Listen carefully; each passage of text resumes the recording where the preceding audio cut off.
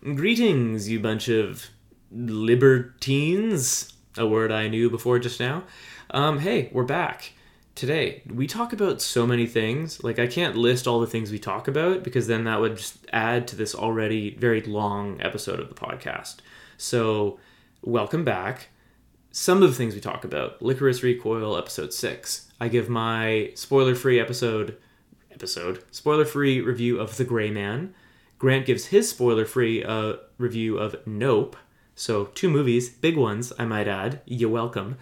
We go over the news feed. There's like a lot of weird stuff happening. A lot of Warner Brothers stuff. A lot of DC stuff. Prepare yourself for that. I talk about Fooly Cooly, episode 2. Grant talks about Light and Magic, the documentary on Disney+. And then we debut a new segment of the show. A Q&A. Imagine that. Fans, that's you, sent in their questions over Instagram, and we, that's me, your hosts, answered them. So thank you, and also you're welcome. We will continue the Q&A on our social medias at Part-Time Otaku Podcast on Instagram. I'm talking too fast because I'm trying to get through this. It's been a long day. That's about it. Enjoy.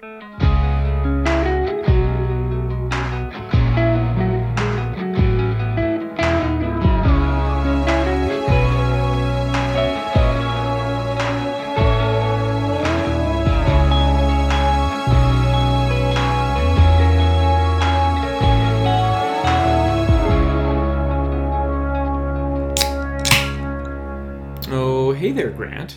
Hey, Dave. How are you doing, consort of mine? I'm doing very, very well. Not bad, right? Yeah. It's been, it feels like it's been a short week. I feel like we just talked. I know. It might be we're thrown off from the weather. I don't want to be those guys talking about the weather as we're opening the podcast. Let's. Just for cool 40 minutes, let's talk about the weather. Well, I'm glad you said cool because it's been so fucking stifling hot, and we've had so much rain this past, week. I've been living it up. I could live like that. I could live for Seattle weather every day of the week. I was about to say, I've never been to Seattle. Neither have I, but I hear it's great.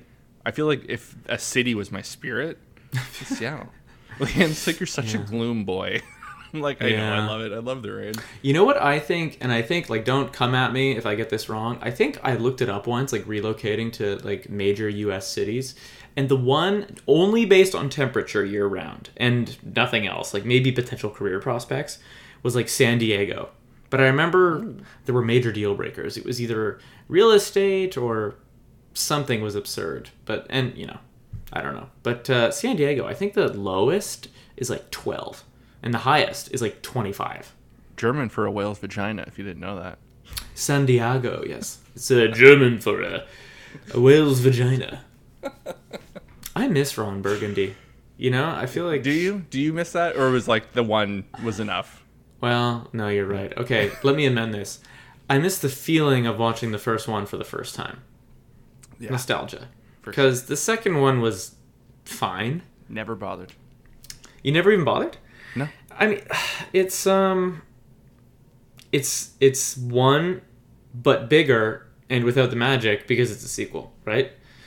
So it's those sequels are, I don't want to say doomed to fail because they probably do fine, but I also think there's not a single person that sees that movie who goes, oh, totally better than the first. No one has ever said that in the history of Anchorman. No, for sure. Okay. All right, that's our podcast on Will Ferrell. This is Ron Burgundy Pod. Yeah. Tune in next week. He's doing a movie with Ryan Reynolds. We're going to talk about that. Is he really? I think they're doing a musical together. I think they're doing something weird. You know what? I am into that. I'd be up for a Will Ferrell musical. Speaking of musicals, let's talk about Licorice Recoil episode 6. Yeah, boy. Were you surprised? And I guess 5 too. We can talk 5 too. Were you surprised that episode 6 was entirely in song? I was... Takina's been such a quiet character, to see her just to totally take the mic and just own the episode was truly masterful. It was surprising to me that she sang all the Vivi Fluorite songs in a weird crossover. Oh my god, can we just scratch this whole pod and just talk about Vivi for an hour and 25? I'm thinking about rewatches coming up, and we will get to Licorice, but I'm thinking about rewatching Vivi and Vinland Saga. I feel like before we started an anime podcast, I would rewatch the same 4 things like on a weird rotation, and then like watch one new thing every like 5th anime. You know what I mean? Slowly building up the rotation. Yeah. Yeah. You and I now we just watch so much fucking anime. Mm-hmm. It's kind of weird. I'm definitely. Again, we will get back to Licorice Recoil, but I do find myself, not that I was burned out by the 2022 season, but I think the winter and spring seasons leading into a heavy fall, or a heavy summer, which is going to lead into like a crazy fall. Like there's a little bit of tiredness, and I find the past few months has been mainly rewatches for us here. Like there's a couple of new shows we stick with, but it's kind of sticking to tried and true classics. Like, you know, I guess for Leanne, it's kind of new watches because she's watching Full Metal now, and you know, and stuff like that. But it's, you know, it's the rewatches are great, man. Like we're doing Haikyuu again soon. Like that announcement's, you know, pending. So like in preparation for that, I'm sure it's still a year out. But yeah, no. Sometimes you just need a good rewatch. But Vinland Saga and Vivy too. Yeah. Vivi's ripe. For me, it's Vivy and Sunny Boy. I'd like to jump back into Sunny Boy. It's weird knowing something like is like in your all-time list. Sunny Boy for me, and like I have not rewatched it yet because I know like I want to watch it in like the right time and the right mood. You know what I mean? That's a winner one for me, I think. Yeah, probably. Didn't we watch it in January or no? I don't know when it aired. It would have been. I don't know actually. Anyway, wow, that's how. No, it wouldn't have been January. It would have been. It was last year, so it would have been. We're getting old. Yeah, because it was going in tandem with. To Your Eternity. To Your Eternity. So it would have been, October-ish. Right. Okay. Licorice Recoil, episode 6. Last week you weren't caught up on 5, so you watched that, and you're caught up on 6, right? Yes, sir. Is it fair to say, like, the last 2 episodes may be the strongest, among the stronger of the series so far? In some aspects, yes, and some no. I think I was getting really used to the group dynamic that they were setting up, like kind of the getting to know the characters, because I think they did such a good job with that. Hanging out in the coffee house kind of thing. And hanging out with everyone, like the slice of life stuff, like yeah, you know, the conspiracy stuff, the action stuff. I do really, really love, and they do it really, really well. But I think that was just like that was the thing I kind of lean into for this show, and I think they've done it so well that when they do these more. Like, I think episode 5 was a little more slice of lifey. You know, obviously, like, they're doing the whole tour around with, which great bit. Obviously, like, totally, like, there's no way that was the actual dude. I should say spoiler warnings for episode 5 and 6, but yeah. Well, it was last week, so if you missed it, you missed it. But, yeah. But anyway, so episode 5 was good. I really like the kind of the spin on that. Also, like, the trope of, like, oh, I knew that guy. I was on a mission with that guy. That's curious that we're hunting him down, like between like the coffee shop. I'm blanking on the guy that runs the coffee shop. I have just resorted to like, instead of trying to have every anime character's name, it's just like you just make a weird gesture. Maybe I think it's so bad something with an M. But no, episode 6 was good. I think the worst part. It was hard for me to really get into the episode because it opened in such a weird way. It felt like I missed 3 episodes. It opened in a weird way. There's a cold open, right? It's a cold open, but like the way it kind of jumps in, I found it was jumping from like a cliffhanger from a last week episode into this, and I was like, oh shit, like did I completely miss? They sort of switch gears, right? Yeah, oh yeah. Yeah, and this just becomes like this is thriller action episode more or less. Yes, yeah. Like and nothing else. So yeah, they do definitely set a tone right at the beginning, but I guess I see how like your point when you say like it could feel very disjointed. But that's the thing, like, it has like that weird kickoff, and then when it gets into it, the action. The other thing is too, there's this Majima character they've kind of teased for the past 2 episodes. Is that the green haired guy? Yeah, the green haired guy, the guy that's obsessed with trying to get into the DA. He now has an obsession over Chisato. So, and he seems like, are you getting crazy Gyutaro Demon Slayer vibes, or is it just the green hair that's throwing me there? I think it's the green hair. Also, I think it's the same voice actor as Inosuke. Leanne and I were trying to figure out if it was the guy that does Bakugo or if it was the guy that does Inosuke. Just because there's something very like nasally about him. Yeah. And just kind of brooding, and he yells a lot, in similar to both those characters. But I'm curious to see. Because I didn't get his whole shtick about like he's trying to. There's a lot of words about like terrorists, like like he's trying to. All these terrorists are getting stopped, and he's trying to figure out why his fellow terrorists are getting stopped ahead of time. So, it's weird. It's weird to see like a villain be like, oh, there's a conspiracy here, which I think is actually kind of an interesting take on the show. It's all in the details, right? You have to present that stuff right, otherwise it's just going to come across as a weird animeism. Also, the return of like the awkward CG van or truck is I have that right in my notes. I was like, has anyone ever done a CG vehicle that didn't look like shit, or that didn't? Okay, don't come at me and be like, oh, well, this one looks okay. When I say it doesn't look like, I mean where it doesn't look like it's from a different show, because that's what they always look like. Man, final season, part 2, Attack on Titan. There's a scene, and it's like a gorgeous episode. Okay. And I'm not gonna. I mean, it's probably fine to spoil, but they're at sea and they're like carrying luggage, like their cargo ship is carrying stuff, but for whatever reason, their cargo ship is completely CG'd, or the water is CG'd, and it looks so bad. It's like in that Vampire in the Garden show where like when you try and put a CG moving object on like a still landscape. All-time worst. It doesn't. There's like no traction control, or like there's no friction because they weren't drawn together. So you're just like moving this weird CG element on top of like a still. It looked bad. It's hard for the human eye for that kind of thing, is because we're used to the physics of motion, right? Mm-hmm. Like movement's easier because the focus is on characters, and it's easy to the uncanny valleyness that can be. That's sometimes exactly what it is easy to kind of wrap your head around. But when it comes to solid, blocky vehicles, it's hard. You expect the snow to crash with it. You expect to see the tire tread, and not just. It was just the way like this episode too. Like it's not the worst offender, but it was pretty bad. Just the way like it floated, and I was like, the whole bottom of that vehicle would be totally shot. Yeah, with making that jump. But, have you seen the famous one in Lord of the Rings? Like it's a CG friction control issue. No, it's Sam chasing Frodo up to Mount Doom. Like Frodo's in Mount Doom. It's at the end of the 3rd movie, and he's running after him. And I think it's they got the actor on like a green screen, and they had to like just throw him on top of this shot. Okay. And like the angle and something's off, and it just looks like he's running, but his feet aren't touching the ground, so he just floats forward, and that made it into the movie, and they didn't realize till it was too late. Oh my god! I have to go back and see. You have to really look for it, like, and then it's one of those things. Once you see it, you can't unsee it. But I'll send you a link. Friggin' Corridor crew, man. Yeah, they got some good stuff. They're unreal. Anyway, like my main complaint was the CG and that this almost felt like a different show. But then again, I was like, well, they're picking up action. You can see they've been trying to do that the last couple episodes. They're really leaning into this whole conspiracy thing, which I'm more or less fine with. Yeah, like.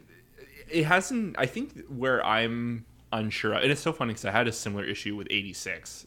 Same studio. There was a point where they were really pushing a narrative, and I felt out of the loop. And it was the same then, and it's the same now. I'm watching the episodes pretty clear, but I think there's just something in the wash that I'm missing. So the thing that I'm getting hung up on is this necklace, right? The Allen Institute necklace. Yeah. So they keep, and I think the problem is because they gave this narrative in a news flash on a TV while like characters were kind of talking, and it was kind of jumping between the TV and like what they were talking about in the cafe. Mm-hmm. But the whole thing about a promise, or is it a mission? Like when they get this necklace, they have a role. I don't know. Because they keep asking, like she saw, like, oh, like what's your mission? What was your favor, or what's your mission? So I think.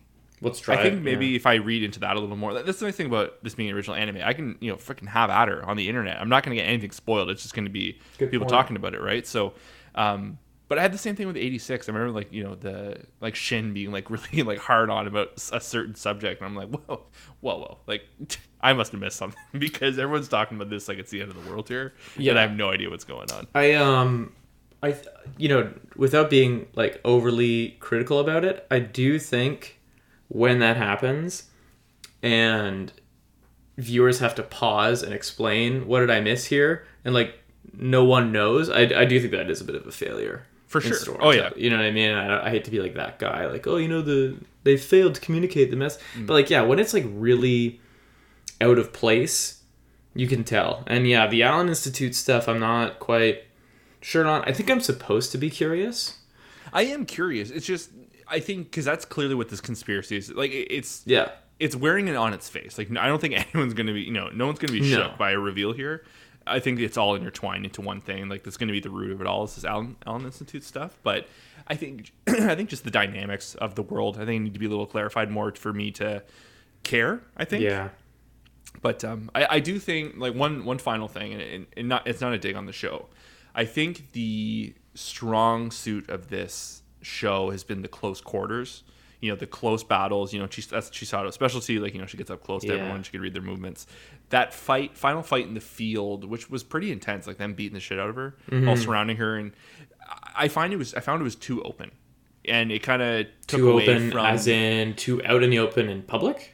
No, well, not that. It's just like it almost felt like empty space. Like it was like they're on a generic flat field with all them surrounding her, and there was very little because the show's been so. You didn't like the composition. Well, it's just I think it was just a little jarring because the show puts so much attention into everything around them. Yeah, they're always like in they're hallways the focus, and in tight spaces and stuff. But it feels realistic, like this didn't like. Yes, I'm sure this is some park by the riverside, but it didn't feel like a lived-in park. It kind of just felt like like a lazy environment. Yeah, so like that kind of like I'm not gonna fault them for it, but it just stuck out, and I think it goes for the same with the truck, like on an empty road that clearly looks, like it doesn't lead to anywhere. They're just freaking, taking those leaps on that. But yeah, true. Good shit. I still haven't found out how many episodes this is. I was looking into that the other day. Yeah, I don't know if they fully came out and said yet. Well, let me ask you this: up to this point, this was episode 6. Yeah. Compared to episode 6 of when we were at episode 6 of Spy Family, which do you like more? Oh, this by far. Yeah. Okay, I thought so too. Yeah. Same for you, or? Yeah, I don't know if it's by far. It's significant. Yeah, like this is a better show. I mean, so far it is. I do think they're apples and oranges. Awesome, that's the thing. I genuinely think Spy Family is a better package, but I think Licorice Recoil fits a better niche. Yeah, I think it really excels in certain moments, and I think Spy Family is more consistent, but it has more lulls. But we've also seen more episodes, so we've had more time with it to lull for us. So you're right about that. It's what else is funny is like I think we were talking about rating shows recently, and it might have been on the pod or off the pod, but we were talking about like it's so hard to give a 10 because then you can't give it any. You know what I mean? Like we were talking about like too many things are 7s. Like Spy Family and Licorice Recoil, like when they're said and done, their first season or first core or whatever it is, ironically, they might both end up being a 7 or being an 8 or whatever it ends up being, even though they're going to be completely different journeys and feels and aesthetics and genres of anime and all that bullshit, just to kind of end up with like kind of a basic score. But yeah, they're very different shows. Mm-hmm. Okay. Speaking of ratings, check out this segue. I watched The Gray Man. Okay. All right, man.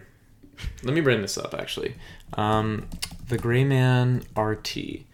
People are really dunking on this movie. Yeah, it seems to be the general consensus. This is one of those things, though. 46% tomato meter from 244 critics. Okay. 91% audience score. Huh. Cost something like, what, $200 million to make? A couple dollars. Netflix, it's a, IMDb has it a 6.5 out of 10. And then Google users, 89% of people like this film. Metacritic, 51%. Like, this is, like, all over the fucking map. So the thing with movies like this is you have to remind yourself about the vocal minority versus the larger audience. Yeah. And I think movies and TV shows and, games, video games, they're all kind of in a similar pocket. Music's a little outside of it, but I find critics have so much power now. Yeah. And, they're not just, they're much about reviewing something as they are as being a figurehead.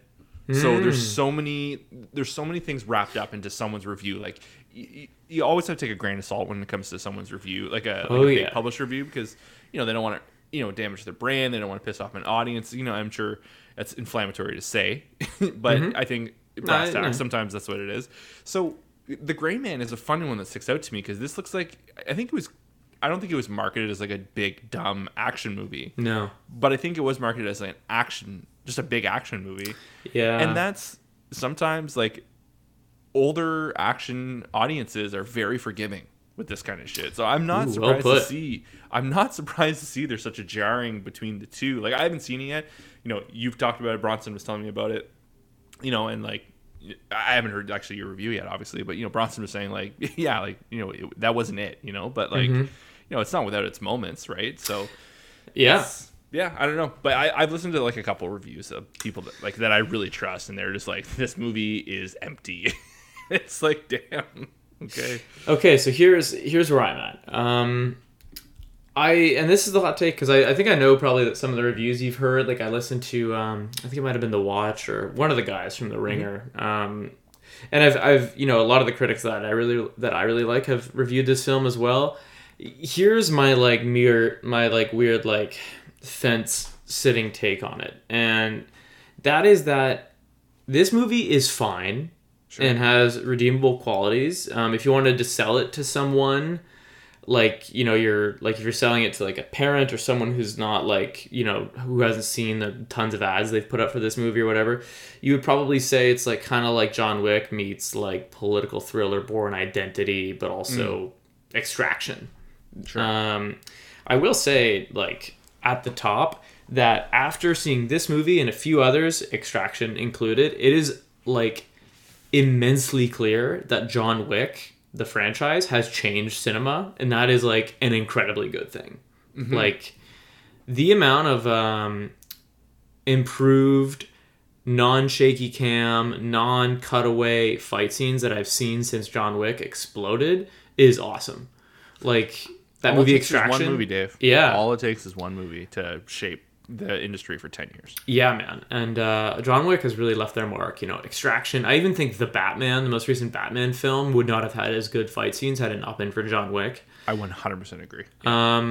Okay, but, so all that said, it's, Ryan Gosling and Chris Evans, helmed by the Russo brothers, and, I don't know if you knew this, it's Stephen McFeely and what's-his-face. It's the guys that wrote with the Russos in the MCU. They wrote Winter Soldier, Civil War, and both Avengers movies that the Russos did.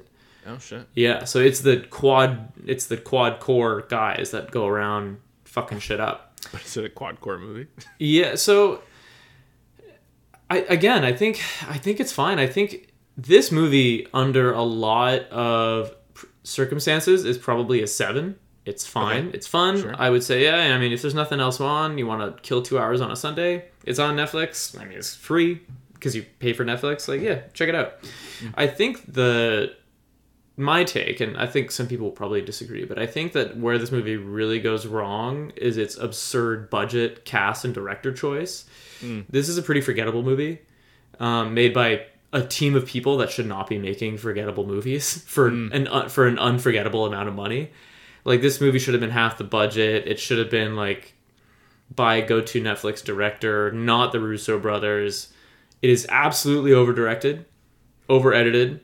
There's inconsistencies in lighting, VFX. There's, like, it's extremely aggressive in its green screen. Like, once you've seen, maybe it's the Corridor Crew thing, and maybe, like, the Russos got away with it for so long, because, like, maybe Marvel and their relationships with studios were better at green screen, but you can definitely catch that they're just trying to do too much shit. And I never saw that movie Cherry with Tom Holland and the Russo brothers, but the resounding anecdote I kept hearing was like, how do you over-direct a movie like this? Like, this is supposed to be a character piece, but they're just doing too much behind the camera. And that is definitely the problem one of the problems with this movie. Like, a good example is like, there'll be like an action like lead up scene into like a crucial piece of dialogue, and they'll just come whipping around the corner with a drone camera for that shot, like a really, really, really fast drone camera that like then stops and like hovers in front of characters' faces while they talk. Like, it's very weird. There's this fight scene in the beginning that I was worried was like, is this setting the tone for a movie? Because like, it's a cool John Wick Extraction-esque type fight scene, but like they do it in an area with fireworks that are constantly being set off, so it's just like CG explosive mess where you can't quite see what's going on. Sorry, quick hold. Did they do Extraction as well? No, I'm just saying like there's similarities. I just wasn't sure if like they did that as well, and it did it better than this. No, definitely. As far as fight scenes go, Extraction is like right up there with John Wick, I think. Okay. Or close to. It's different kind of movie, but clearly heavily inspired. Okay. Anyway, so there's all that. Highlight for me, I'm not going to spoil anything plot wise. I'm curious where you're going to come out on this movie if you end up seeing it. But highlight for me is Chris Evans because he gets to be loose as fuck. I heard he's loopy in this. Yeah. And, it's him and the Russos again. That's pretty cool. And it's a very not Captain America character. I didn't see too much of him in the trailers, and I'm kind of glad they did that because he was like a nice surprise how he did it. Ryan Gosling, that's I think where the emptiness comes from. Really? Well, it's a writing problem for sure. Like him and Ana de Armas are in a lot of the movie, and I don't quite know their motivations. The movie tries. But it probably, I think this is where a lot of the complaints come from is like the stakes are there, but you're not sure why you care, why characters care about one another, despite the movie like making attempts, kind of lazy attempts sometimes, to be like, see, this is why this character should care. I don't know, it didn't feel like it had much of a soul. I don't know. I read I read from a few different outlets that one of the big problems is like they would just continue introducing new like minor plot points that like literally went no further than the scene they were introduced. Yeah. In my notes here I said this is a mostly fine movie that you shouldn't think too hard about or you're going to end up hating it. There are a lot of moments that I think are meant to be like twists and turns, but they just end up being too on the nose and are right on the verge of cliche.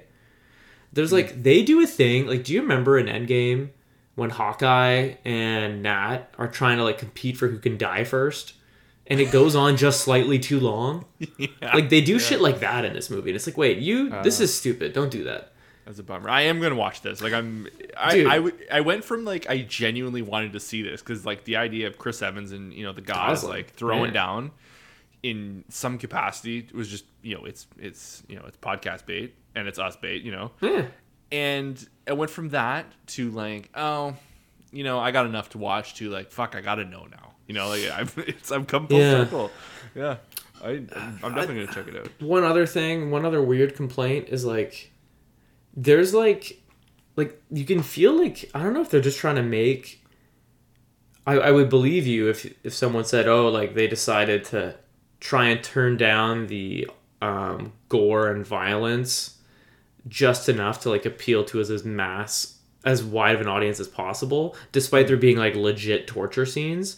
But like they find a way of like doing that and like not having blood in the movie half the time. You know what I mean? Like it's like they were like, hey, let's make a John Wick movie if he was in the MCU. Like that's kind of what I don't know. There's like some that's a weird funnel to try and push through. Yeah, I'm not saying that's what they did. I'm not saying it's that bad, but sometimes it makes you think that. It's like, this movie is an action movie with like assassins and people are dying left and right, but there's no gore. Is this a hard R? No, I don't think so. No. I think it's PG-13. Oh, okay. I don't know, but yeah, anyway, I could be wrong on that. But anyway, again, like despite all that, I think this movie makes 1/5 of the headlines, and so do its reviews, if it's not the Russos, Evans, and Gosling. And if it didn't cost $200 million, which it should not have cost $200 million to make this movie. Like, you're entering Avengers territory, and they were carrying salaries for half of Hollywood's most expensive people. You know what I mean? That's just way too much fucking money for a movie like this. But I don't know. Anyway, I'm sounding more negative than I want to. It's a 7. Okay. Go kill a Sunday afternoon and watch it if you're listening to this. You're probably going to have fun. I'm excited to talk about it next week. Okay. I've been eyeing it. Like, it's one of those ones just sitting there. It's like, all right, I'll give it to you. Go get yours. Dave, right. I went to go see the new Jordan Peele movie, Nope.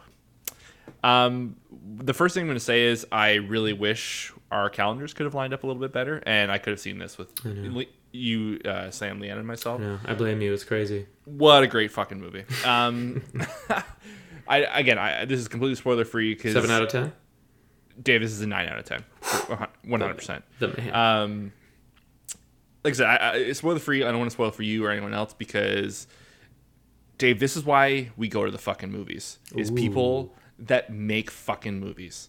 You know, like it's so funny because I think the Gray Man to the Nope conversation is so interesting because this is also, I had no idea this was shot by the guy that does all of or a majority of like the Christopher Nolan movies, like the big ones, like so this is a very big movie, and if you can see it in IMAX, please see it in IMAX. I wasn't able to. But Leanne and I were lucky because I fucked up when I clicked the seats when we went to the theater, and we ended up staying like pretty close to the screen. But this is like highly recommended to be looking up at the screen because the whole point of the movie is you're looking up, right? Like everyone's looking to the sky. It's it's a big theme of the movie. Oh, see, I didn't know that. Anyway, I'm not gonna get into it, but it's marketed as a UFO movie, so I guess it kind of makes sense. Okay, yeah, that I knew. So. But man, like it's so stylish. The writing is so tight. Like Daniel Kaluuya and is just he's rock solid. Like everything I've seen him in, he puts in it all. Like Get Out, tremendous. He was always so good in Get Out, and he's so good. And he puts in like a really not a muted performance, but like he's really playing like a guy that works on a ranch. Like if you've known any farmers in your life or like any like country folk, like. Not everyone's like fast going there. Like he really, really nails the role. And Keke Palmer, who plays his sister, I haven't seen her in anything. Like I know she's been around. I think she was on the Disney Channel back in the day. But she is fucking dynamite on screen. This girl has such insane energy. Like I feel like I've seen her in something. I just don't know what it is. I think Leanna and Craig and I ended up watching a Disney cooking show, like a dessert show that she was the host of. And she was like funny in that, but I was like, this is not like, acting. It's just, hosting a show or whatever. But yeah, no, the movie is beautiful, impeccable. You and I have like such hard-ons for sound design. And the sound design in this movie is by far probably one of the leading parts of the movie. It is so well done. In a typical horror thriller, it's the sound design is much as a part of anything else in the movie, and it just completely leads you in every way that the movie is going. You feel you just feel it, like you want to feel tense in a tense scene, and it's nice because the movie doesn't really rely on jump scares. It's not that kind of movie, but it's still that is in your seat, like, really nice to hear. But like in any movie, like there's at least one in any horror movie. Like it's modern movie making, but like the whole movie, I was like on edge of like, oh shit, like where is this going? It's very, very good. Let me ask you. I'm sure you're not done, but let me ask you this: like, I don't love horror movies, but I loved Get Out because from like an audience perspective, Get Out is more about a story that's scary at times. Right. Sure. And there's you can talk about how deep the story is, and that's why everybody loved it. But it's a story that is frightening as opposed to, Amityville horror type shit. Sure. Where you just move into the house and it's haunted, and you know what I mean? So it's all about like there's just lull moments until the show is on. Yeah. On that scale of like Paranormal Activity to Get Out, where is Nope? How frightening is it? How horror-y is it? It's side by side with Get Out. It is not. It's not that movie. Like it's not. Okay. It's about the moments in between as much as like the scary moments. Sure. Sure. Also, I just want to like this movie kind of solidified going zero dark on a movie. Which is like over the past like I wanted. You've been on that. Yeah, and I don't think I've really been. I think honestly, Doctor Strange was the only one that kind of was like, well, as expected. This wasn't like super great, but like I loved Get Out. I think of the three, I still think his second movie, Us, is my favorite. I haven't seen it. It's really good. I think it's more like slasher. It's in scenes like it's more of a slasher movie, but it still has like the same it's more. I was predominantly more thriller than horror kind of thing. This is predominantly thriller, and Get Out kind of toes like right down the middle, I would say. But I was just pleasantly surprised in every aspect. Like you go in, you have an expectation of what the movie's about. You're there to see a UFO movie, and then I walked out. I was like, not what I expected. Like well done. Like this story is not what anyone expects. but it still somehow fits perfectly into what it's marketed as. I'm so excited. It's really, honestly, Dave, like, I would like to know when you see it, because I'd like to go again.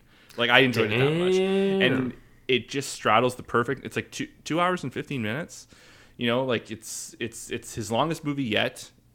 It's a big movie. It's loud, but God, it's beautiful and it's bright. Like, I can't think of a horror movie is okay with being so bright at times. You know, interesting. Maybe we try. Great performances. Steven Yeun's in this too. I had no idea. Oh, is he really? Yeah, he's really good in this. I don't know he was in that.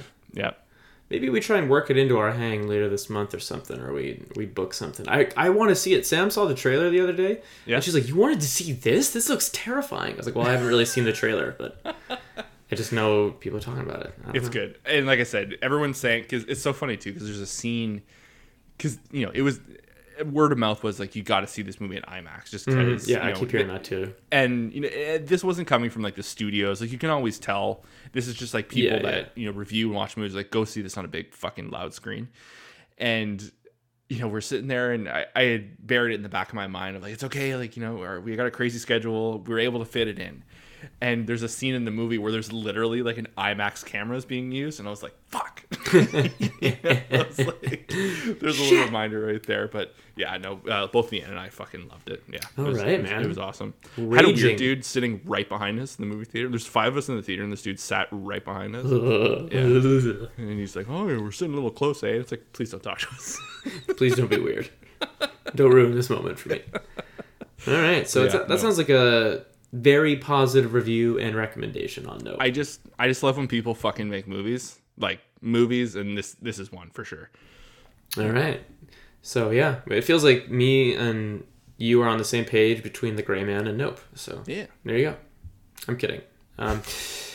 Okay, let's do some news. I have to mention to you, Grant, and listener, we're going to talk about the news. There looks like a lot, but I don't think there actually is a lot. We're going to fly through this. Then we're going to talk about some other shit. But at the end of the show, we're debuting a new segment, which we may or may not always do, which we may only do when we feel like it. It's our show.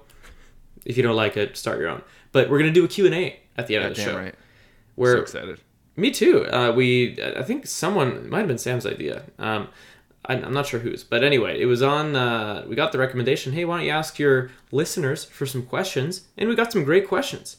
Yeah. So we're gonna debut that segment, and we're gonna answer your questions because we're qualified, because we have the microphones. Okay, let's start this off hot with the news feed. Warner Brothers acts as Batgirl.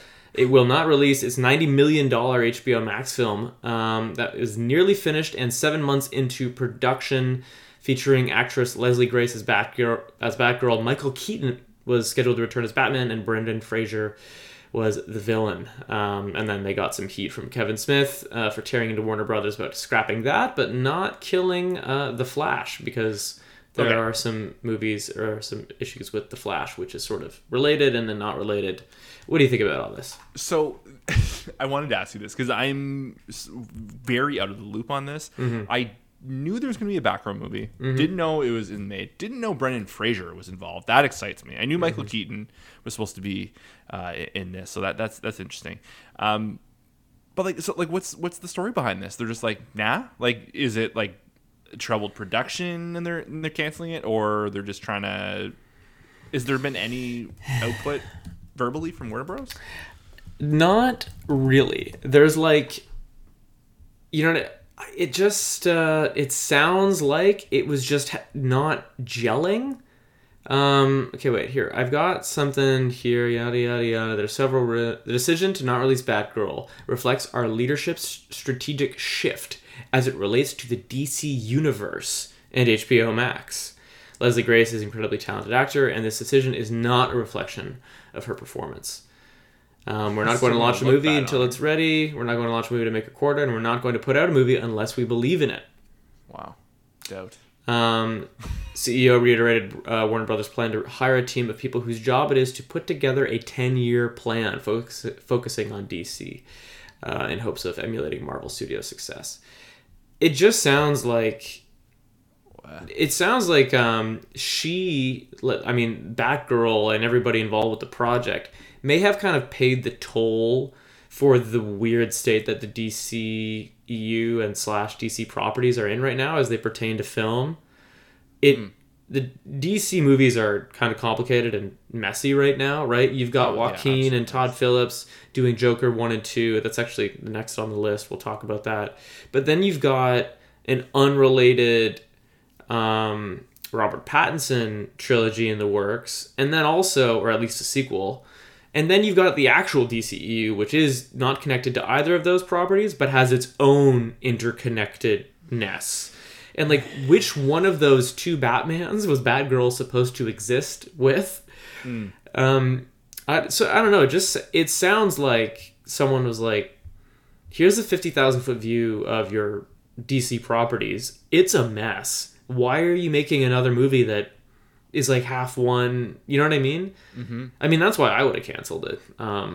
Because, like, the bets that they've been placing on the DCEU just don't really seem to be paying off when the two best movies to be made by Warner Brothers as far as DC properties go aren't connected to the DCU at all.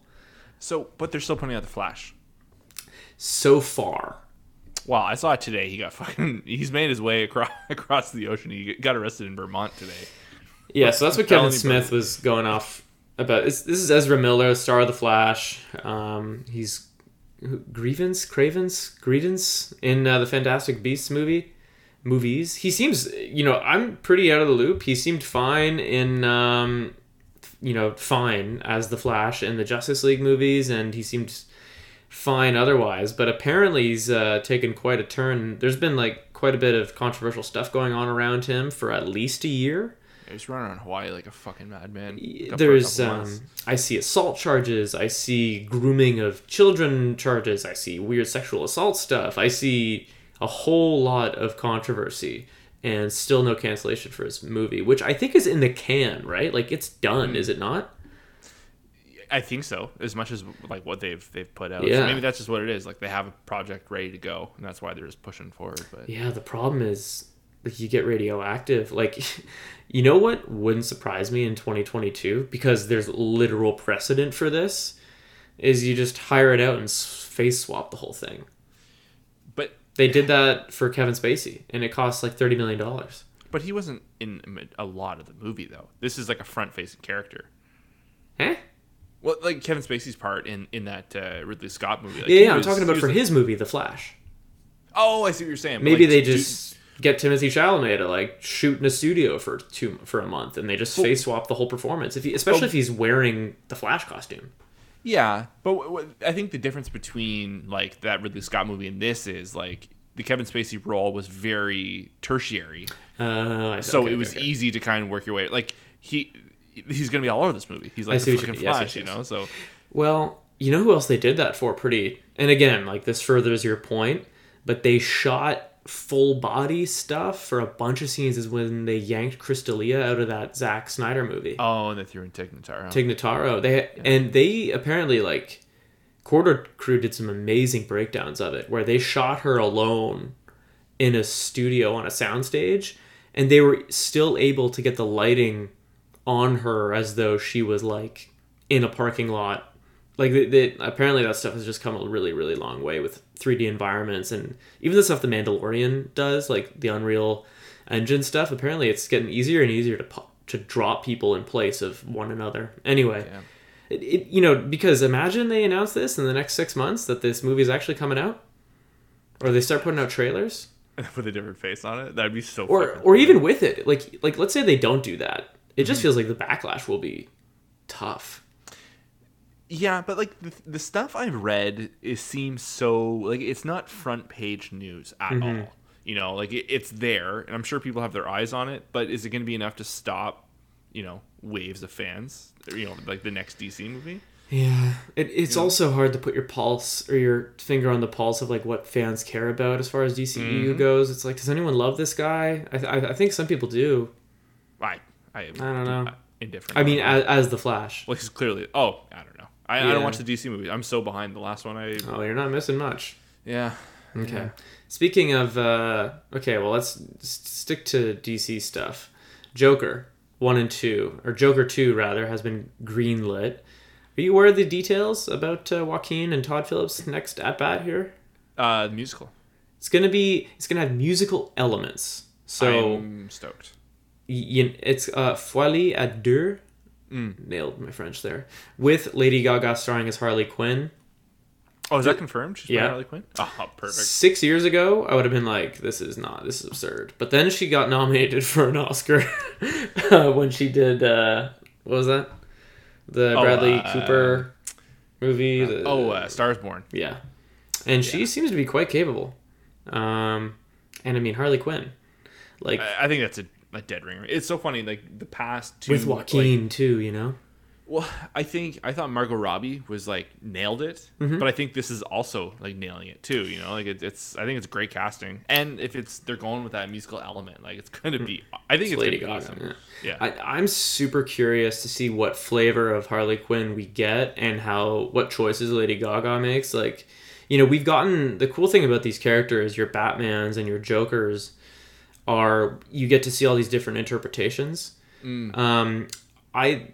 You know, not being a Batman expert, I would say that, like, Margot Robbie's Harley Quinn, as a guy that's barely played those Arkham games, was, like, pretty close to what I saw in the Batman cartoons and in the Batman games. It was, like, scary, but also, like, very thick accented, really going for, like, the teeny, sociopathic way. I wonder if we get a mature, darker... Can I take a stab at it? Version, yeah. I guarantee you it's while she's still a doctor and she's treating him. Oh, that would be so fucked. And we slowly see her devolve into, like, you know, the Harley Quinn that we know. Oh, God. You just broke my heart. That's probably what it is. Yeah. I think that because you know, and I don't think, you know, this is not original opinion there. Everyone on the internet's been speaking it as well. But, like, I think the musical elements are going to be dream sequences or they're going to be therapy sessions. Yeah. You know, a technique of getting out your feelings or something like that. But I'm for this. Like, that first Joker movie, like, actually unsettled me. Like, when I saw it, it was pretty real and beautiful. But great movie, beautiful. You know, there's no ifs or buts about it there. But I don't know. I think you need to take swings, especially, you know, we were just talking about just the absolute disarray of the DC, you know, universe. Like, you have to do your thing. Have at her. Execute your vision, right? Like, just go for it. Here's my question is, like, to your point about taking swings, that absolutely is the right call here, because Todd Phillips was pretty upfront about being like, a lot of this movie is an homage to Taxi Driver, and it's heavily inspired that way, and we wanted to do something different. It sounds like they had a fuckload of creative freedom doing it. So you got to wonder, like, how much of that is just... They found magic. They found the lightning in the bottle. Everything was right at the right time at the right place, and they did it. Now they're going for, like, the repeat, and it's like, I am so curious to see what this duo plus Lady Gaga with this new infamous character and all this IP that, like, these people get to touch. I just want to see if they can do it again. You know what I mean? It's like, I want is it Chris Reeves and Robert Pattinson? I want them to prove in their next movie that, like... Matt Reeves. Yeah. Christopher Reeves. That's Superman. R.I.P. Yeah, I want, like, Matt Reeves and Pattinson to get another at-bat with their sequel and prove that, like, you know, it's not just because it's new, it's also because it's great, and I want them to do a good job. I'm very, very excited. See, the difference between... I think it's unfair, because I think, you know, we've all seen what Matt Reeves can do with the Planet of the Apes franchise and how he knocked those out of the park. I think that's a more consistent... you know, follow up. You know, I think going those back to back, that's one thing. If the Joker movie, I'll give you that. If the Joker movie was just doing, like, we're just going to do Joker 2 and we'll just get a trailer in, like, 2 years or whatever, I would have been way more hesitant. But I think what the first movie did was, even though it's not that it was by the numbers, in its own way, it took a swing.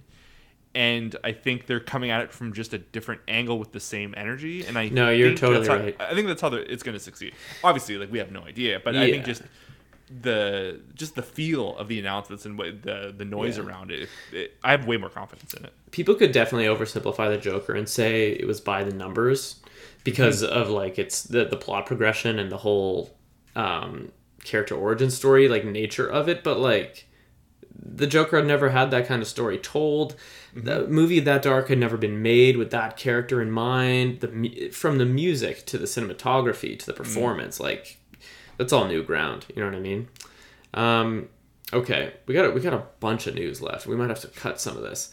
Or we can just go through them quick. World of Warcraft was trying to make a mobile game. It was 3 years in development with 100 devs on the project and it got canned.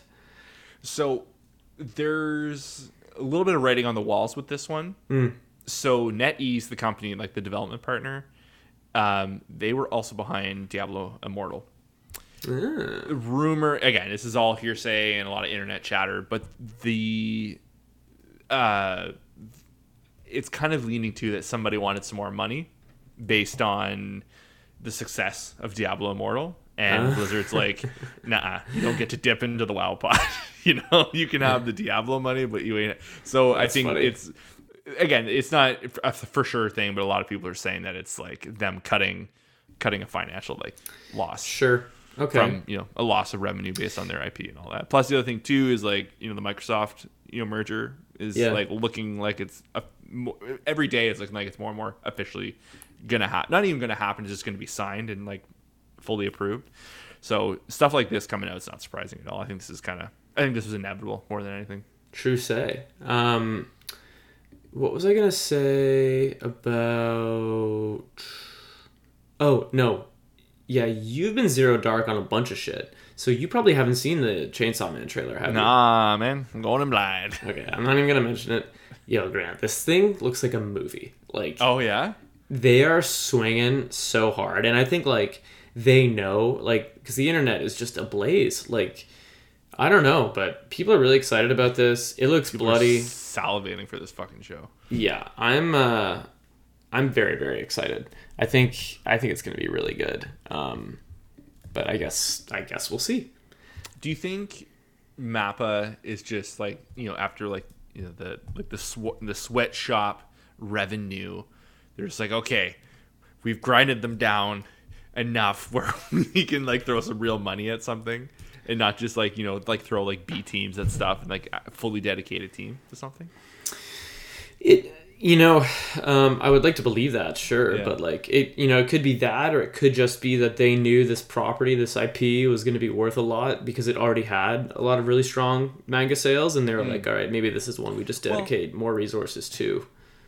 Now that I think about it, I guess at the end of the day, it's the production company who decides how much money is thrown into this, right? So could be people who own the rights are like, nah, this thing's going to hit. So here you go. Yeah, I guess we'll see.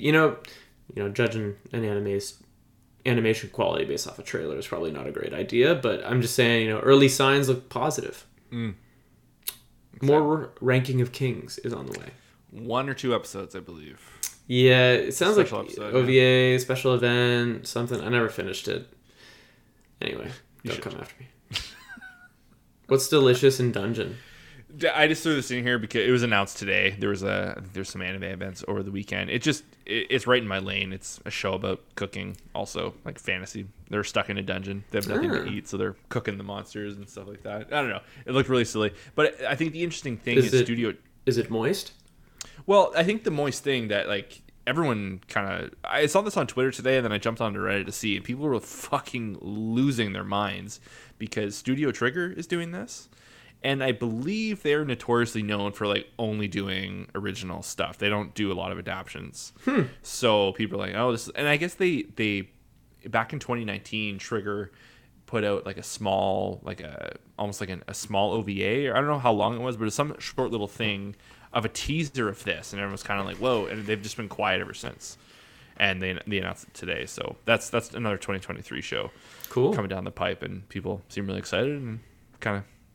Sounds like I'll fuck with it. So sounds moist. Yeah. You also, didn't disappoint. Your name is coming to Crunchyroll. So is Jujutsu Kaisen. So the second, if anyone hasn't seen Your Name, Dave and I did a movie review when we did those four movies late last year. Watch Your Name. We got to do that again. Yeah, we should. And the lull, we should do the lull before the fall kicks in because we're gonna have no time in the fall. Oh God, you're right. God, it's already August and September's right around the corner. Yeah. God, we're gonna be busy. I don't know what you're gonna do with your son in between watching all this anime. He's gonna have to watch it. Whether no kidding. Okay, speaking of anime, let's both talk about one more. Okay. And then we got to get to Q&A. We're 52 minutes in. We haven't even touched the Q&A. So excited. I got to talk about FLCL. Fooly Cooly. Last week, see our last week's episode, I tried a bunch of new shows. Maybe not a bunch. I think I tried Fooly Cooly and Serial Experiments Lane. I love them both. My current mood is leaning towards Fooly Cooly, but I hadn't actually watched a second episode until today. Okay. And I had and I think I said it last week, and I stand by it. Like, this thing's only like 6 episodes, and I could inhale it in a day. Like, it's so good. Granted, this is so up your alley too.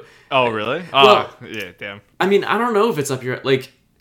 I think the music's up your alley. This show, and it's so hard to like not get excited and be like, oh, it has the best needle drops ever, because like, I watched it like today and I'm just still jazzed up about it. Well, it's on your mind, like, But it has fantastic needle drops, and it's all like summer light rock and roll music. But in Japan, I don't know, the music is fantastic. It's super whimsical. The art style is fun. It's a vibe, and it's fucking weird. But like, it's weird in the right way. It cheers me up. It's this thing would be a fucking hit if it came out today. And I think they're trying to put them out now, though, and they're just not hitting. Yeah, that's the funny part, is recapturing magic, right? Like, from what I understand, they did Fooly Cooly in 2001 or 2, and it was great. And then I think there's a big break, and they've done 2 new ones, and those ones are not hitting. But what I'm saying, they're doing additional 2. Oh, okay. I think they announced that last year. But this original arc, I'm only 2 out of 6 in, but they're fantastic. They're so fun. Sometimes you got to trust the internet, like, yeah, sometimes. And sometimes, like, I know you, like, this goes against your Zero Dark policy, but like, sometimes the trailers really weed out the losers or the bad recommendations. Yeah. It's like, because you can't just go to my anime list and like .com, the website, and like be like, what's the number 1 upvoted anime of all time? Like, because sometimes it's right and it's fucking Full Metal Alchemist Brotherhood, and other times it's like some weird shit that, you know what I mean, that like, just because it's popular doesn't mean it's good. Like, we get into that conversation. Sure, absolutely. But anyway, Fooly Cooly is one I just kept getting brought up, and eventually I was like, okay, let me see a friggin' trailer. Trailer looked good. Show absolutely has delivered the first 2 episodes. I don't know where I found it, but I'll find the source, and I'll let you know if you want to watch it whenever. But I think I just rented them, but they're good. Yeah. Well, it's been driving me nuts, because it's one of those, it's, for me, like, the lists have been like, Neon Genesis, Death Note, and Fooly Cooly has always been there. I remember, do you remember, what was that YouTuber's name? Captain Christian. Do you remember him? No. He used to make these, man. Not even a little bit, bro. Oh, dude, he would eat up his shit. Years and years and years ago, I don't know how old he was. This guy, he was just making these super high, stylized YouTube videos, like video essays on various things. He would do one on, the golden era of animation, and like highlighted episodes of like a Superman clip from like the 50s, and how nothing has ever come close to be looking that good. And and there's like random stuff. He'd do one on David Fincher movies and Miyazaki films, but he did one strictly on Fooly Cooly, and just his love. And I remember I watched all his videos, because his editing and his voice and his scripts were top notch. What the hell was this guy called? What was his name? Captain Christian. He was the one. Like, he kind of just like went Zero Dark on the internet. He hasn't made stuff in a long time. Said he would come back, never did. But I remember the one that's always stuck out to me was Fooly Cooly. And it's just been sitting there on the list, and it's hard to find, but I'm gonna check it out. Yeah, now since you've been watching it, like, it's like I'm a little green about it, and I'm like, fuck, like, Dave got the jump on me. I need to see this. So it's true. It's always worse when it's someone has seen something that you've been wanting to watch. I'm all the internet. You're like, I don't want to be missing out with my friends. So, but yeah, I'm gonna check that out. All right, bro, check it out. Tell me about Light and Magic. So, Light and Magic is a completely snuck out of nowhere. It's a 3-part documentary series on Disney Plus. Sounds like on Industrial Light and Magic, ILM. What? Yeah, the studio? Yeah. Oh, Dave. Okay. Ooh. This shit. I've only watched the first episode. This show was designed for fucking nerds who like to build things. They like to know how things work. So I don't know like the full scope of where the show is going, but the first episode is strictly, the inception of ILM. And I didn't know, like, I knew there was association to Star Wars, but I did not know that Star Wars is the reason the company exists. It was just literally like Dave, it's one of the most feel-good things. The first hour, I think each episode is an hour long. It's one of the most feel-good things I've ever seen, because it covers, these architects, these pioneers of photography and engineering, and just all these cool fucking dads, they got dad energy now. Like they're all there. As fuck. Dave, it is so good. It's so jovial is not the word. It's so warm, like all these people, like they just love their craft, and they talk about like, I was just like, I didn't think there was any place in the world growing up, and I just love making fucking home movies, and I like sci-fi, and like making monsters, I love watching monster movies with my parents, and they found their people, and it's so funny, they're all in fucking California, typical, but but anyways, like it's really good. And they show, one of the most fascinating things is there's a good segment, 20 minutes of the episode is the camera, because they built a camera from ground up to get certain shots in Star Wars, like the camera shots panning across like the Star Destroyers, and how are they able to get the turns of like the TIE fighters and the X-Wings, and what went into designing them, and they so I think the remainder 2 episodes are going to talk about like where they went after Star Wars and all that.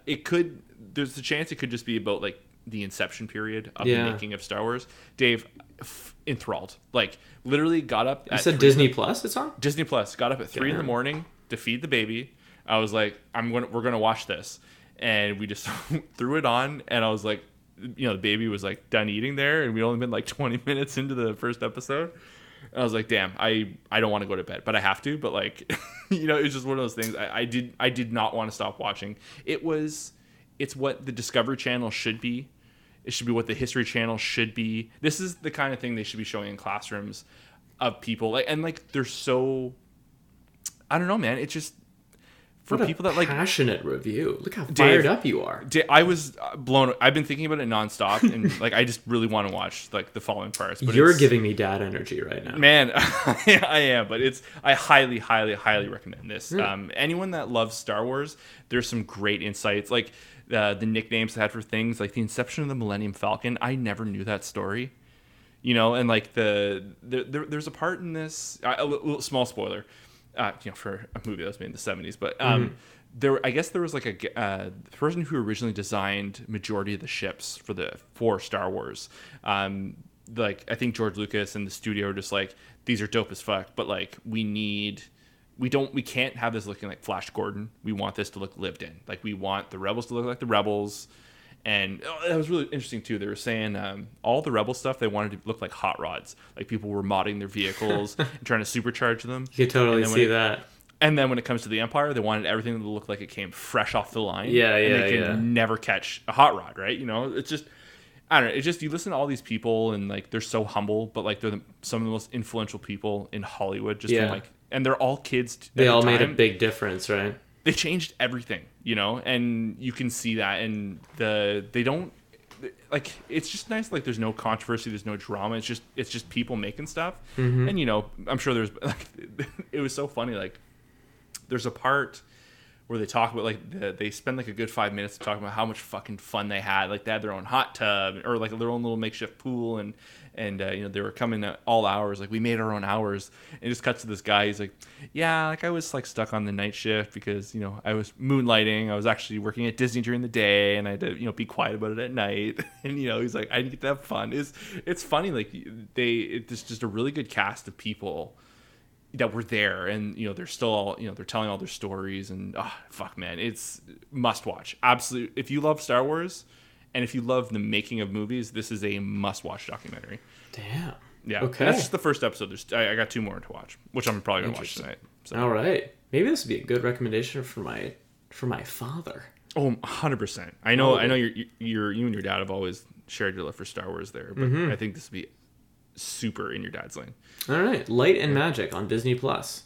Yeah, I'll put it in the old queue, won't I?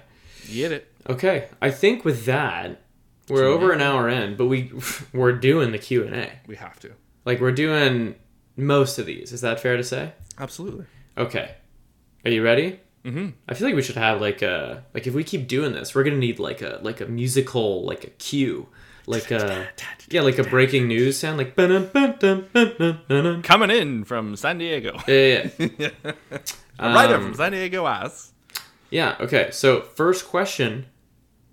Hopefully a long-time listener. I don't know this person. This is a real fan. This is a genuine person out there. MotoLad675. Thank you for your question. The notes document that Dave and I share, and I had a grin ear to ear to see a fan's name. So thank you. Sup, MotoLad. Thanks for your question. What is the order to watch Evangelion? I'm so confused which to watch after season 1. My guy, you should be. Because you are feeling... you're feeling how all of us felt after watching season 1. And when you say season 1, I'm assuming you're just talking about the actual anime series. Like, there is no more than one season. There's a season and then a fuckload of movies. Yeah. So from there, that would be your route. So I guess depending on whether you've watched the end of Evangelion, which it sounds like you haven't. So that's next. Yeah. So that, and again, there's no, I'm sure there's no real way to watch it because it's so all over the place. But I guess if you really wanted to get like timeline wise, if you're finished season 1, it doesn't matter. But the movie, the end of Evangelion, fits in between episodes 24 and 25, and so you would watch 25 and 26 last after that. But so that's one story. So there's 4 other movies, each one with a second version with more deleted scenes, and those are like the ones to watch. The Rebuild series. The Rebuild series. So there's 4 of them in total. The most recent one came out last year, I believe. Yep, 2021. Thrice Upon a Time. Yep. 3.0 plus 1.0, something like that. But so yeah, there's 4 movies. I don't know them all off by name. Yeah. I know one is. I got them here. They all have like a parentheses. It's "You Are parentheses Not Alone" is number 1, released in 2007. You Cannot Advance, You Cannot Redo, and then Thrice Upon a Time. But like, let me take the mic for one sec. Here's what I would say, MotoLad, is just watch it, and you can probably apply this rule. I don't think people would go crazy to all of Evangelion. Just watch it in its release order.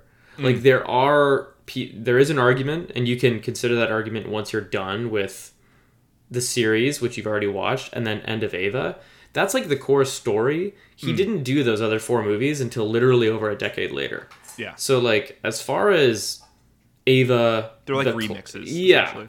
So as far as Eva the classic goes, watch the series, watch End of Evangelion the movie. That's pretty much the story you should be considered or concerned with primarily. And yeah, like, episodes, the last couple episodes are definitely a mindfuck. But it all really does work together once you've seen the movie. And then, you get to, then start Googling Evangelion, Wikipedia, and stuff like that. You can get into understanding the series. And if you, like, really fall in love with it, then, yeah, watch the Rebuild series. Watch those 4 movies.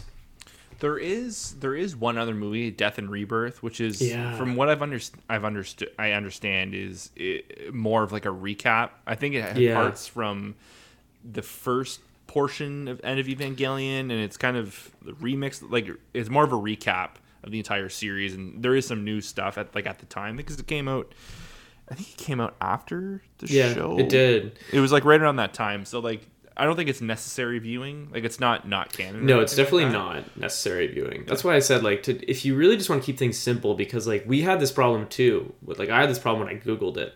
Like there are arguments about the watch order. Like if you want the best linear storytelling, then yeah, you should watch this much, and then Death and Rebirth, and then that much, and then you should watch the director's cuts of these episodes, and then the movie. And it's like, nah, just save yourself a bit of a headache and like a bit of a rabbit hole. You will get the intended experience just by watching it in the order it was released. And then if you really want to get nitpicky, you can do all that stuff later. But I don't think you need the Rebuild series. I don't think it's like required viewing.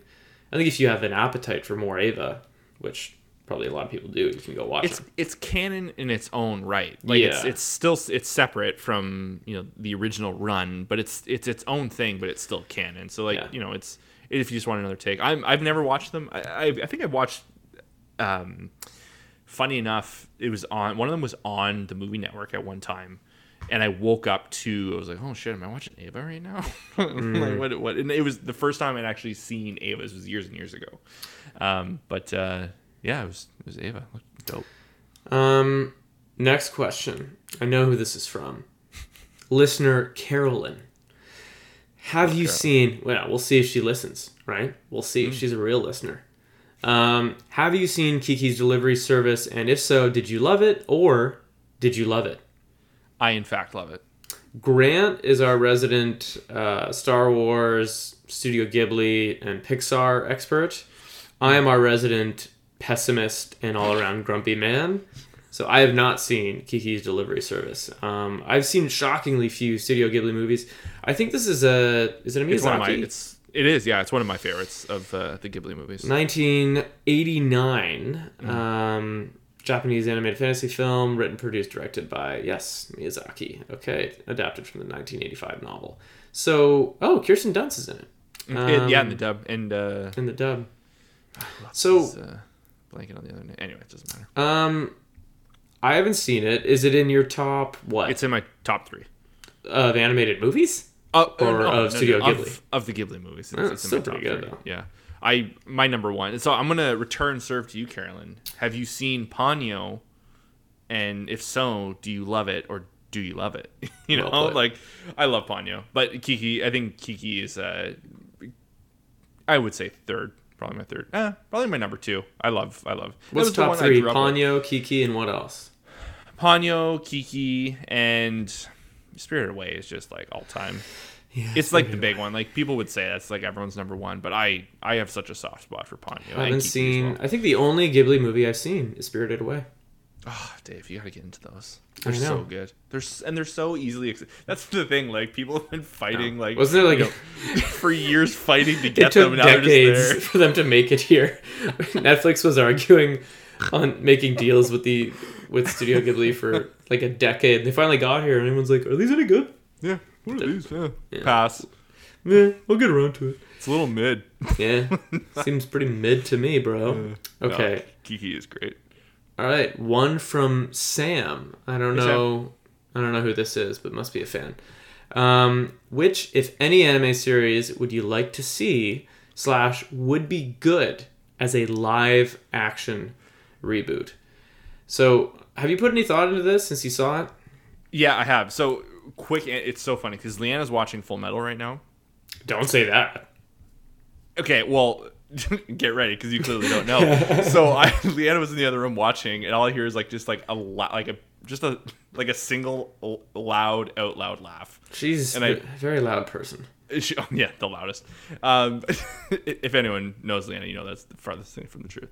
I poke my head in, and it's the Netflix moving the advertisement page, when it's been sitting in standby for a little while, and it transitions from one to the next, and it's a live action Full Metal movie. Oh yes, I've seen return this. Or the return of Scar or something like that. And I was like, I'm in. We're watching this. Yeah. So it's so funny that Sam asked this question because that live action movie has been on top of my mind. God, it upsets me. They're just trampling on this stuff, this thing I love, man. But that's fine. It's fine. Do you have like a definitive I gotta see it? For what would be your live action? So, well, okay. So to answer your question and hers, I don't have one in my mind where I'm like, I need this to be a live action. I think history has shown us that the mediums don't really work. It doesn't transfer easily. Cowboy Bebop is a great example of something that was beloved by everybody, and it got a real studio with real actors and a real budget, and it just didn't quite work. And that's not to say it couldn't ever work. I'm just saying historically it has not worked out. However, if there's one or two that I think if you really, really, really went for it, it might work. And when I say really went for it, I mean budget, care, someone who wants to make a really appropriately and closely adapted thing. I think there are two that come to mind, and one we're actually going to get to see. There was an atrocious Death Note movie, but somewhere in there they got Willem Dafoe to voice Ryuk, and it was fantastic. That was an ace in the hole. Yeah, he really. You don't even know who Ryuk is, do you? I know he's the fucking Shinigami. Yeah. But the good thing about Death Note is that it's a lot of people's first animes ever. Sure. And it's a great foray and like exploration into the medium, and it's not super effect heavy. Like, there is like a quote demon, but like, Hollywood CGI's coming a long way, or even just like a costume. Like, that's kind of the only thing, and then it's otherwise a drama. I think the secret is you gotta get away from adapting animes that are going to require a lot of VFX to carry you. Like, I think like a Dragon Ball movie will never work. A Full Metal Alchemist movie will never work. Like, it's just the environment has too much fantastical shit. Sure. You're going to lose too much money to CG. It's going to have to come out of budget somewhere. It's just a losing combo. So I would say Death Note, and get ready. Throw Lord of the Rings style money, Amazon Prime series money at Vinland Saga. I bet it works. Yeah, 100%. Yeah. It's Vikings, right? Mm-hmm. It's Vikings, but also a coming of age story. It's beautifully sad. It's got family and war and famine and complex characters. Like, what does that not have? And nothing about that show has to be an anime. Mm-hmm. Now, it would have to be an expensive, well-produced adaptation, but I think Vinland Saga could work. Mm-hmm. I agree. Now, Sam has just, with this question, she's unfortunately signed up for an episode of Vinland Saga. She doesn't know that yet, but what are you going to do? It's a good one, Sam. I promise. Yeah. Well, what other questions we got here? Well, I didn't say mine. Yeah, no, I said, what else you got? Give me. Oh, what I would see? I know it sounds... It's to your point. Like, you can't do Full Metal because it's too fantastic and all that. I think the humor and kind of like the laid backness moments, some of them, of Jujutsu Kaisen, I think would really work live action. If you got the right people, right actors, good chemistry, I think that would be, total knockout of the park. Kind of joke answer, but not. I would love to see like a semi, like maybe like a westernized animation of Odd Taxi. Like if Pixar or Disney took a swing at Odd Taxi, I think that would work really well. And then I think like my real answer, I think To Your Eternity could happen. It is just, it's like 60% semi, like it kind of fits into a similar lane as Vinland Saga, where a lot of it is, historically, I say that in quotations, but like it's a lot of real situations, and there's the odd, what were the villains called again? The monsters, knockers. Like there's like some elements that are semi, hard to bring to screen there, but I think To Your Eternity would be cool. And again, right actors could really get a good emotional performance and be a bit of a tearjerker. True say. To Your Eternity, what a fucking good show.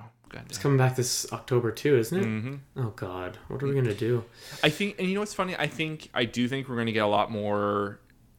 We're going to get a lot more Eastern influenced live action stuff solely based on the success of Squid Game, because that's just, it's basically essentially like, the whole death game has been done to death originally in anime. So good point. It's, I'm sure it definitely helped out some more live action stuff, but yeah, no, for sure.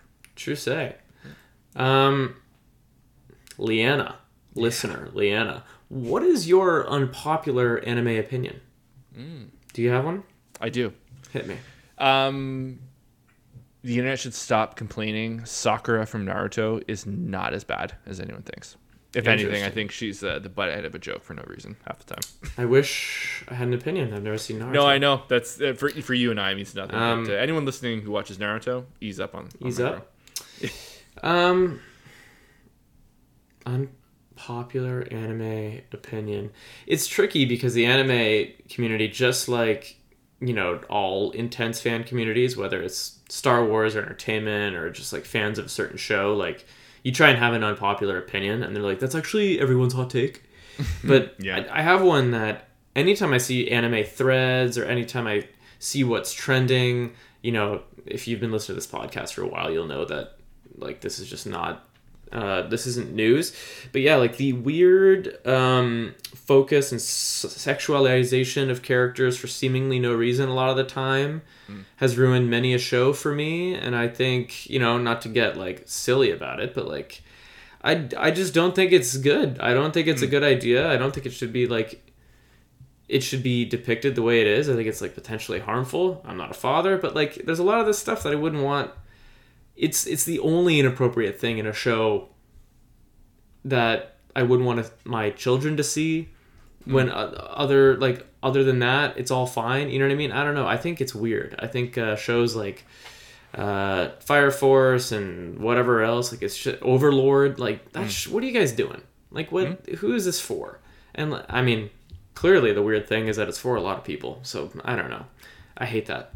I don't know if that's unpopular or not. I feel like a lot of people hate that too. Well, I think it's definitely more of an unpopular opinion than it is a popular one. But well put. I think majority of the fan base is on the opposite side of that. Yeah. All right, Grant. Last question of the day. Mm-hmm. What do you got? Leanna. So, Leanna... Again. Two questions? Yeah. You think because you're a super fan, you get two? So, Leanna the sequel. Two different Leannas. Dave, what's your most anticipated anime for next year? I'm going to add a little addendum to this. Oh, no. You get two. Sequel, follow-up season, or additionally, like a new project that's announced. Oh god, the only one that comes to mind, and I like once you like have the answer in your head, it's so hard to get a different one. You know what I mean? It's the most anticipated of like the decade for me. Is we're gonna find out how Attack on Titan ends. Yeah, and I don't know where else to go from there. Like I'm incredibly excited for all these new things coming, but all the things I'm really excited for are actually coming this year. I'm so excited for Mob Psycho 3. I'm so excited for To Your Eternity, Chainsaw Man. That's all this fall. Yeah. The only other one I can think of in 23, but it's also a sequel, is Jujutsu Kaisen. Vinland Saga Season 2. And those are all continuations. So I don't have a brand new project I'm excited for. We're eating good though, man. Oh man, we're eating so good. I think of announced, there's a couple that I am very, very much interested. I think the one that sticks out is I had sent it to you. It's called Mashal. It's like I think it's called Mashal Magic and Muscles. It's a comedy series. I think it's a dude. I think a dude is like in good shape. He knows how to fight, and I don't know if he's isekai'd into a world where he has magical powers, but it's like not cool to be like strong. So like he has to like hide that he's Jack. I don't know. I don't know the full extent of it, but everyone loves it. Like it's a hugely popular manga. So I'm excited for that. But when it comes to sequel stuff, I think again Attack on Titan's the obvious one, but Dr. Stone season 3 is like really been on top of my mind. Yeah, because you're rewatching. Well, we rewatched it, but that one-off episode, yes. it landed hard. It was still on my list. It was such a good episode. So there's that, and then I don't know, like Jujutsu Kaisen. Oh man, I just thought of a different question or a different answer. Sorry, unrelated to the whole live adaptation one. Mm-hmm. What's a classic that could get an adaptation? Steins Gate. There's no. I still haven't seen that. Yeah, I'm like halfway through from like a watch like 3 years ago. I got to restart, but it's like a time thing, and there's no VFX. It'd be great for live action. Sorry, cut you off. No, like I said, I think the big one that's sticking out, like the obvious one, is Attack on Titan. But I think I've been thinking about Dr. Stone a lot. So. If the conclusion to Attack on Titan is bad for us both, like unanimously, I think we have to make a pact that we just end the podcast with no notice. Like we just never record again.